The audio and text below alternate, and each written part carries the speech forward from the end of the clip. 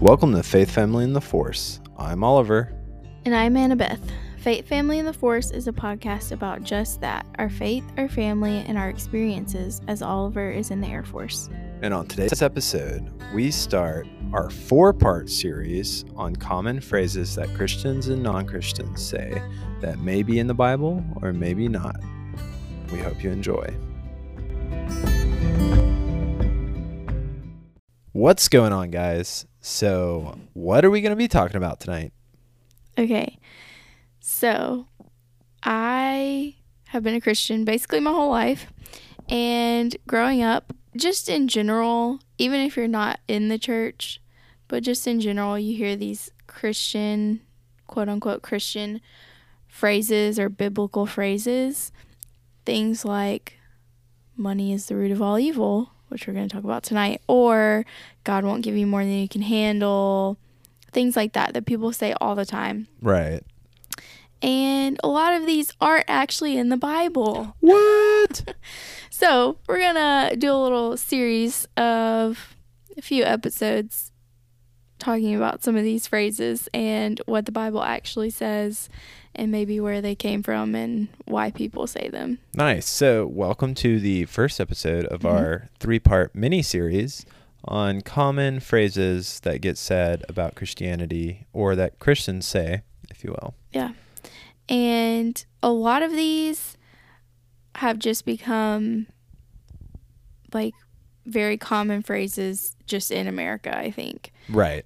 And they were originally from the Bible and just got misconstrued, or they weren't even in the Bible and they kind of came from like somewhere else and people assume that they are from the Bible. And also maybe they are true.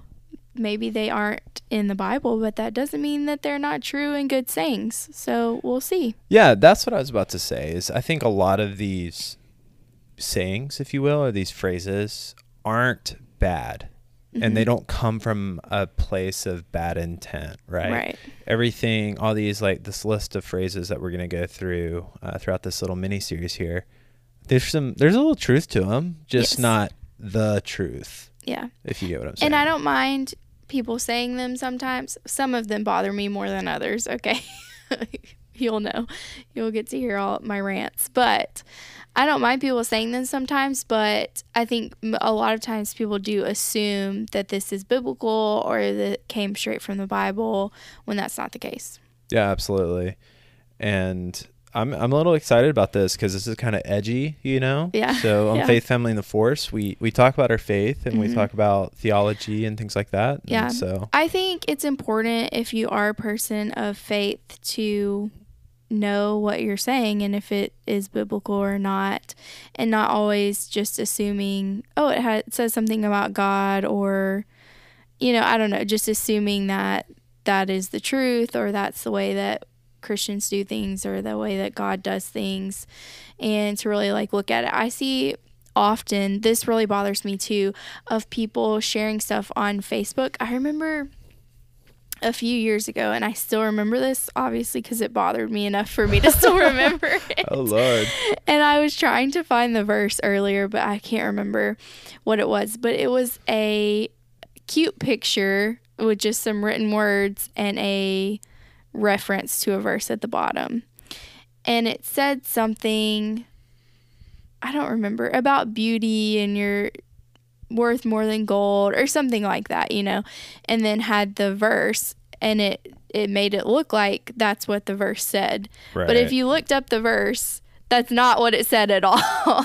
And so things like that, just being aware of what you're sharing and what you're saying and what you actually mean before you say it and share it. So before we dive into this, just kind of let me pull this thread with you for a minute. Okay. So if you guys didn't know, Annabeth went to college to study youth ministry, children's ministry. So she's pretty well versed, if you will, on Bible stuff. She's taken Old Testament classes. She's taken New Testament. She has some pedigree here, if you will, a little bit about this. So I honestly, she's my rock a lot of times when it comes to biblical knowledge, just because she has a lot more formal education. If we were talking about, and I still would not say I'm an expert, right? You didn't by go to any means. Seminary, you don't have an MDiv and stuff, but like you're educationally trained, if you will, to a degree. Yeah, bachelor's degree. Yeah. So, but how often throughout your studies, not to go down too much of a rabbit hole, but I think this is important, during your like Old Testament, New Testament classes, would you read a verse and realize that maybe you had been taking something that out of context the whole time because you were missing the beginning part or the ending part or whatever the case is? Yes, for sure. And that's true too, of just even people pulling out verses and still being exact on what they say. A good example, Jeremiah 29:11. Like, everyone knows that verse. Like, you know, it's a common verse. It's a great verse, but people just take one verse out of the Bible and go off of that when they don't read the full chapter or even think about who it was written to, right? What the context was at all, Yeah, I found that in my own personal like Bible studies to be beneficial for me to understand like who it was written to and things like that, and really get all of the context. And then it adds weight to that specific verse that I'm extracting, if you will. So just keeping that in mind, guys. So this one kind of reminds me of Mr. Krabs from SpongeBob. Okay. Because he's always like, oh, money, money, money, money, money. Yeah. So it is, you've heard the phrase, guys, money is the root of all evil. Yes. And okay, just first of all, agree or disagree? I mean, I'll entertain it. Sure. Yeah, I agree. Like, obviously, like me being a deep thinker, I'm instantly like, it's not just money. Like, there's a action before that, something that drives to that. But yeah, sure. Why not?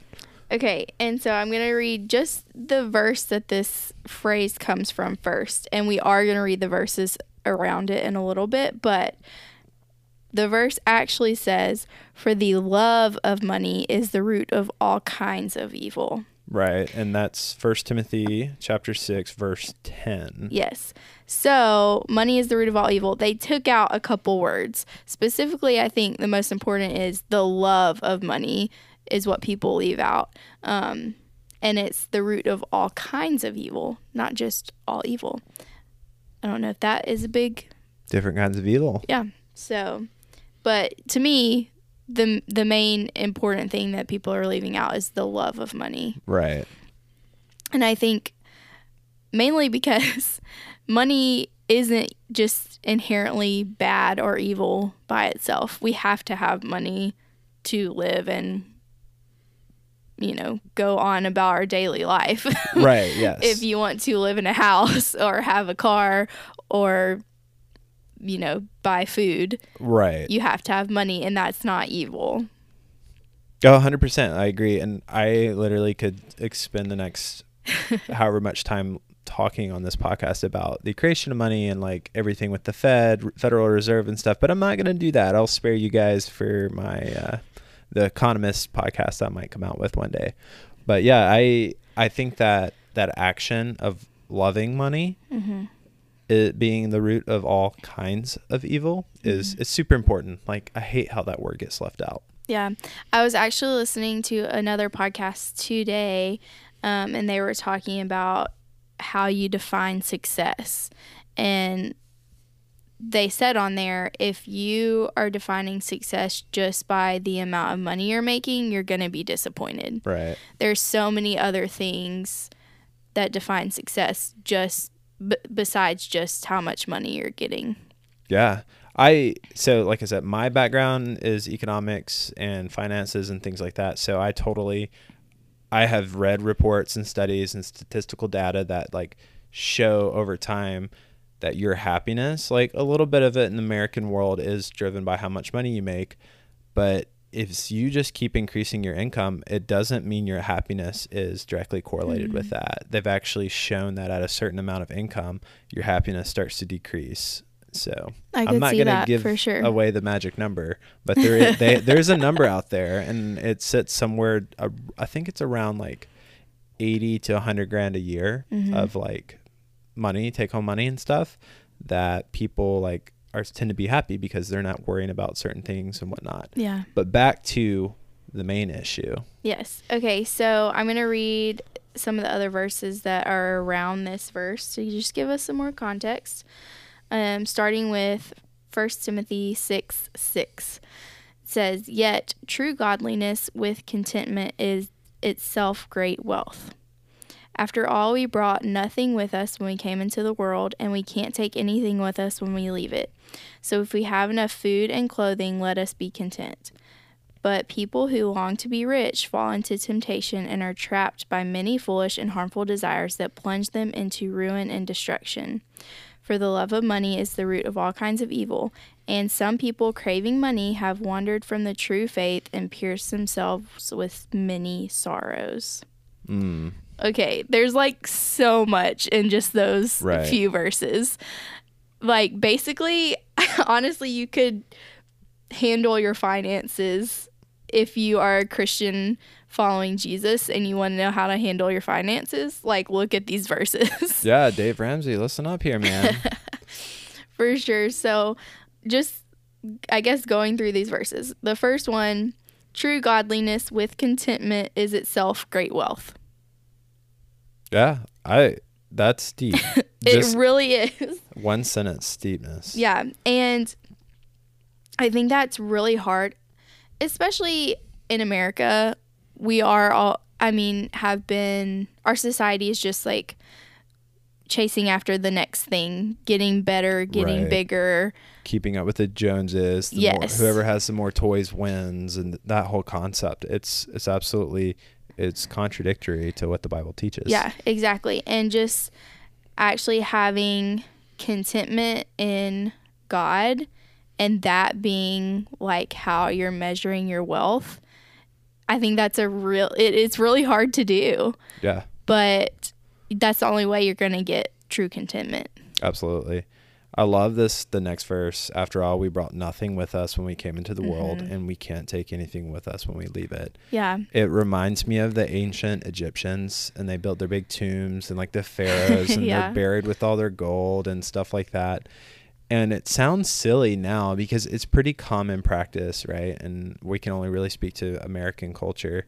But like before you're buried, you're not buried. You have your funeral little clothes, right? And your rings, and you're all done up for your funeral.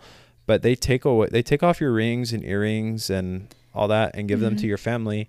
And then your family fights over all your possessions, right? But you're not buried with that.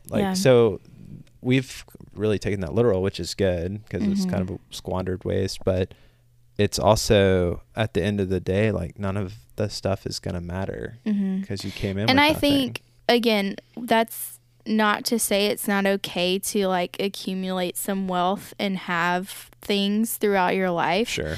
But it is saying like that's gives you a good perspective of like, hey, it's also great to give some money away, like to be generous with my money, whether that's giving it to like you're setting up a college fund for your kids, your grandkids, or that's tithing every week at church, or that's giving to an organization or giving to homeless people, whatever that might be for you, because it is great to have it while we're here. But again, once we die, it doesn't matter. It doesn't matter anymore. Yeah. So if we have enough food and clothing, let us be content. Oh, man. Yeah. How many times have I been like, let's order some more food. Like, we need to buy these clothes. We need this. We need that. For sure. I want this. I want that. Yeah, absolutely. And I think,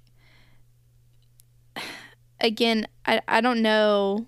It doesn't tell us the magic number of how much clothing and how much food is enough, right? It's going to be kind of up to us and up to like us discussing it with the Lord and with our families and things like that. And I don't think it's bad to have fun things.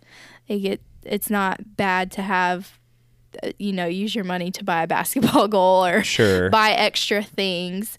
But then again, think about what you do with those extra things even. Like, are you inviting people into your life? Are you sharing that? Are you being generous with your pool that you put in your backyard or your Right. boat? Or even if you just have, $50 extra a week, what are you doing with it? Yeah, it reminds me of when Jesus like sends out the apostles and disciples to different towns during the ministry, and he's like, go forth and like stay in that home, eat with them, take nothing but the clothes on your back and things like that. Be very minimalistic. And there is kind of, at least a couple of years ago, and I looked into this because I was hipster like this, a trend of being minimalism. And like I was watching these YouTube videos, and these guys were like, they had 2 pairs of shirts, Yes. 2 pairs of pants, like literally they could live in a backpack. You go in their home, they have 1 bowl, Yeah. 1 cup, 1 fork, 1 spoon. And I'm just like, oh, that's so legit. Like they have exactly what they need. They don't have Yes. anything more. And then I'm like, but they sit in the same chair. Like they don't have a recliner or a couch. And like they wear the same shirt everywhere, Yeah. And it's a really cool idea. It's not for me and Yeah. Beth, but every once in a while, it's like, who's that lady that sparks joy? That whole movement where she was like, if it doesn't spark joy, take it out of your house. Yeah. It kinda- Marie Kondo. Yeah. Yeah. It kind of reminds me of some of that sometimes. Yeah, for sure. Okay, the next verse, it said, people who long to be rich fall into temptation and are trapped by many foolish and harmful desires that plunge them into ruin and destruction. It's a lot in that one verse.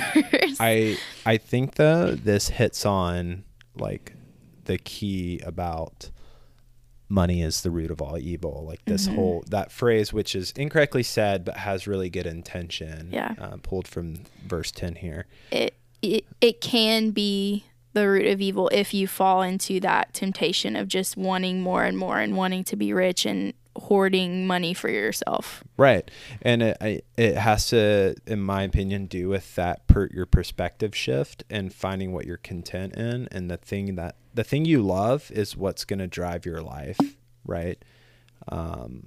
And so longing to be rich and falling into temptation and you're trapped, like you're loving money. And so you're working towards that. And instead of working towards a relationship with God. And I think that's where the disconnect is. Yeah, for sure. The next one is the verse, for the love of money is the root of all kinds of evil, which we've talked about. But the next part of that verse, I guess, gets left out in this phrase all the time too. Right. Some people craving money have wandered from the true faith and pierced themselves with many sorrows. That makes me think of the story of the prodigal son. Right. He asked his father for his inheritance early. He wants, all the money to go and do whatever he wants with it, to squander it. Like, he runs out of money, ends up working. And, he loses his way, like his true faith. He loses, like, his relationship with his father. And then obviously caused himself many sorrows along the way. Absolutely.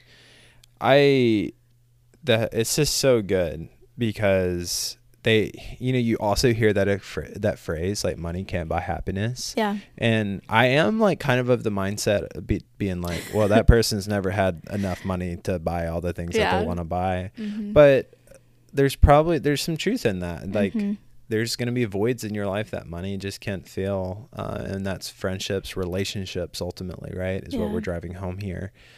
Because it's nice having all the toys and all the stuff, but ultimately you have to sleep in a bed and close your eyes at night and think about life. Yeah. Okay. And then we're going to skip a few verses and go down to 17 and read 17 through 19. And this is so good too. So it says, teach those who are rich in this world not to be proud and not to trust in their money, which is so unreliable. Their trust should be in God, who richly gives us all we need for our enjoyment. That's verse 17. Again, a lot in that verse. I really like it says like teach those who are rich. So like it's okay. Like people are going to have a lot of money. Right. There's going to be rich people, but teach them not to be proud and not to trust in their money, which is so unreliable.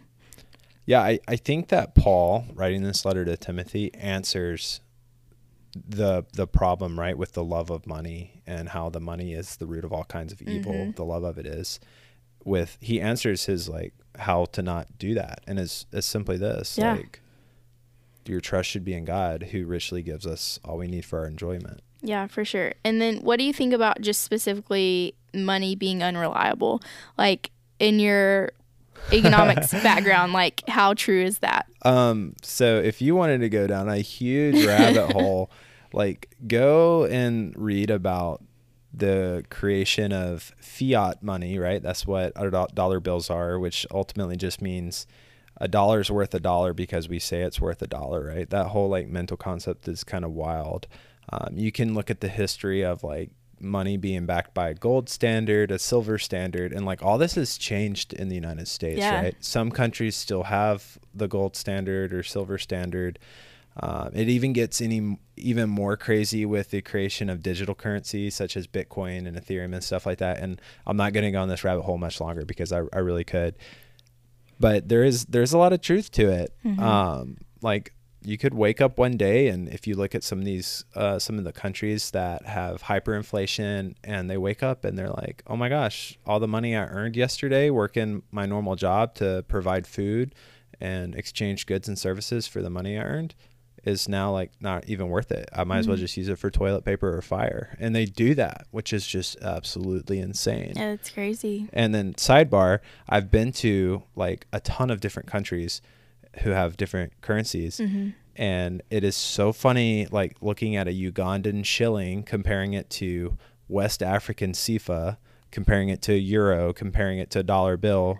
They're all like different types of paper, and ultimately it's all monopoly money in real life. But it's just so interesting to look at. So if you get some time, do some research. I'm not going to go dive down anymore. Yeah. But unreliable is a really interesting word that we chose to translate from the original text here.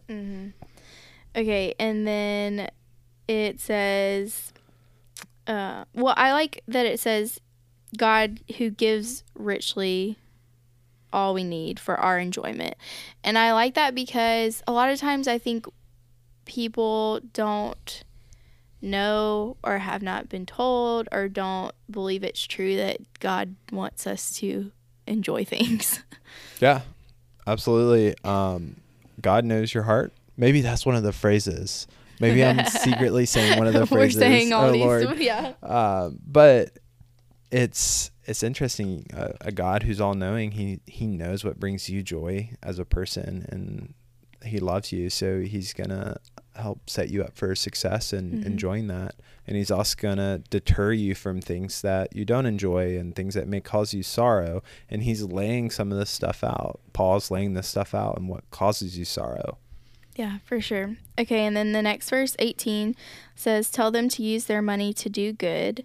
They should be rich in good works and generous to those in need, always being ready to share with others.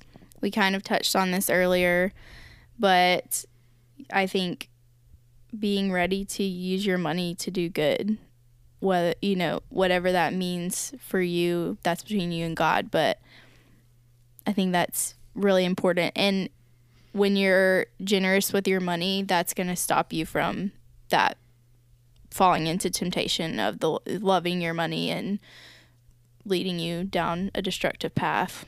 Right. Yeah. Because ultimately, what's that phrase? This is another phrase, right? If you love something, let it go.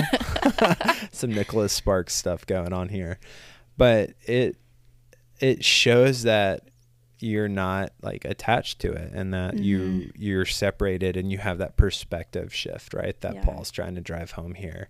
And your perspective is on your relationship with the Lord and bringing him joy, and not loving money and leading down the whole path of sorrow.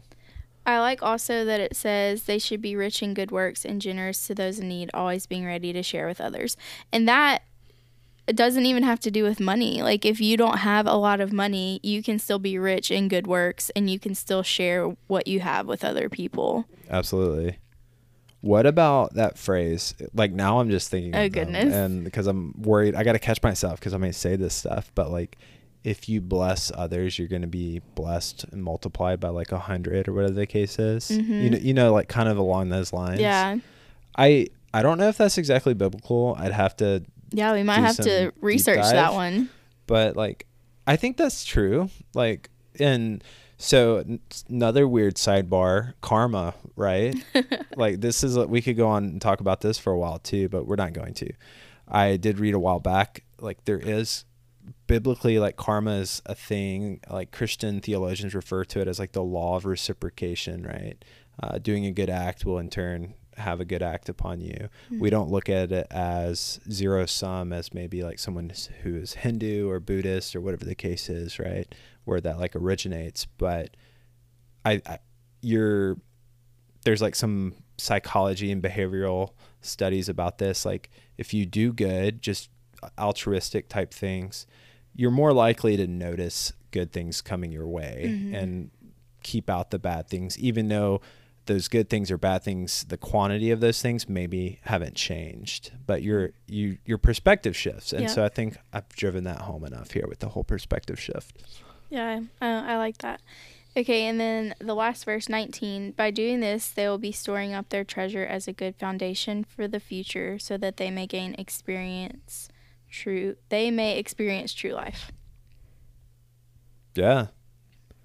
I mean, Paul lays it out here to Timothy, like, pretty much what to do. Yeah. And he gives you the problem, he gives you the answer to it, and then he gives you like the answer to the answer, or like the outcome, right? Of the action that you should be doing. For sure. It's pretty awesome. And guys, I totally recommend reading this whole chapter. Absolutely. Because we did skip 11 through 16, and that's just essentially a prayer that Paul writes out to Timothy as like some instructions, and it's just really good stuff. So go back and read 1 Timothy chapter 6, the whole chapter, and you'll glean some good stuff. Yes. And overall, we don't agree with the phrase, the money is the root of all evil. But I don't hate it. Yes. It's not the worst phrase. But if you said the love of money is the root of all evil, I'd be more okay with it, I think. But if you actually quoted the Bible verse, super okay with it. Yeah. And it's okay to have money. Just be careful, you know? Yeah, absolutely. So we hope you guys enjoy this little mini series. This was part 1 of the 3-part mini series about common phrases that Christians say and non-Christians say that may or may not be entirely biblical.